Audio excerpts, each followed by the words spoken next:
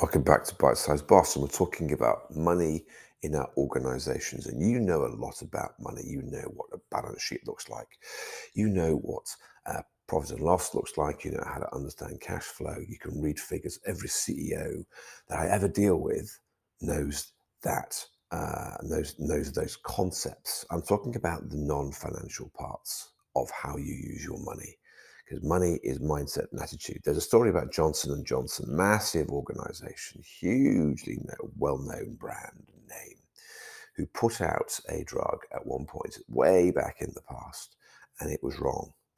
They knew it was wrong. It wasn't going to be effective. It wasn't an honorable product in the marketplace. It wasn't going to do the job. And they had a choice, because it wasn't illegal. It wasn't dangerous.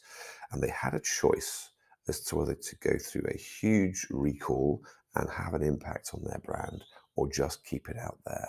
And the shareholders were saying, let's not waste our money. We can't waste our money recalling this. This is too dangerous. And yet, eventually, the argument was won that it was worth bringing it back in. And they are the organization today because people learned to trust them even more. And that was a money well spent.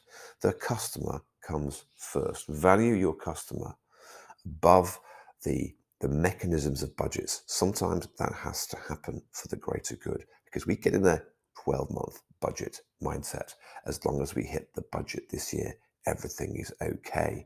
Actually, the budget could be shoring up problems, or decisions you make about your money may well match your in-year 12-month vision, but it won't match your 2-year, 5-year, or 10-year vision.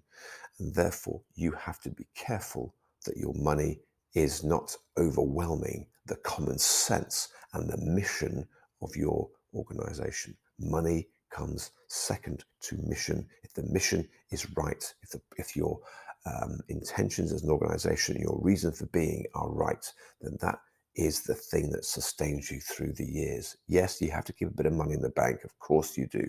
You can't be stupid about this. But it isn't the priority. The priority, the most precious asset you have, is your reputation, your capacity to deliver, and the value you give to your customers. And therefore, money, yes, is important, and we must learn to control it. But don't forget to value your reputation.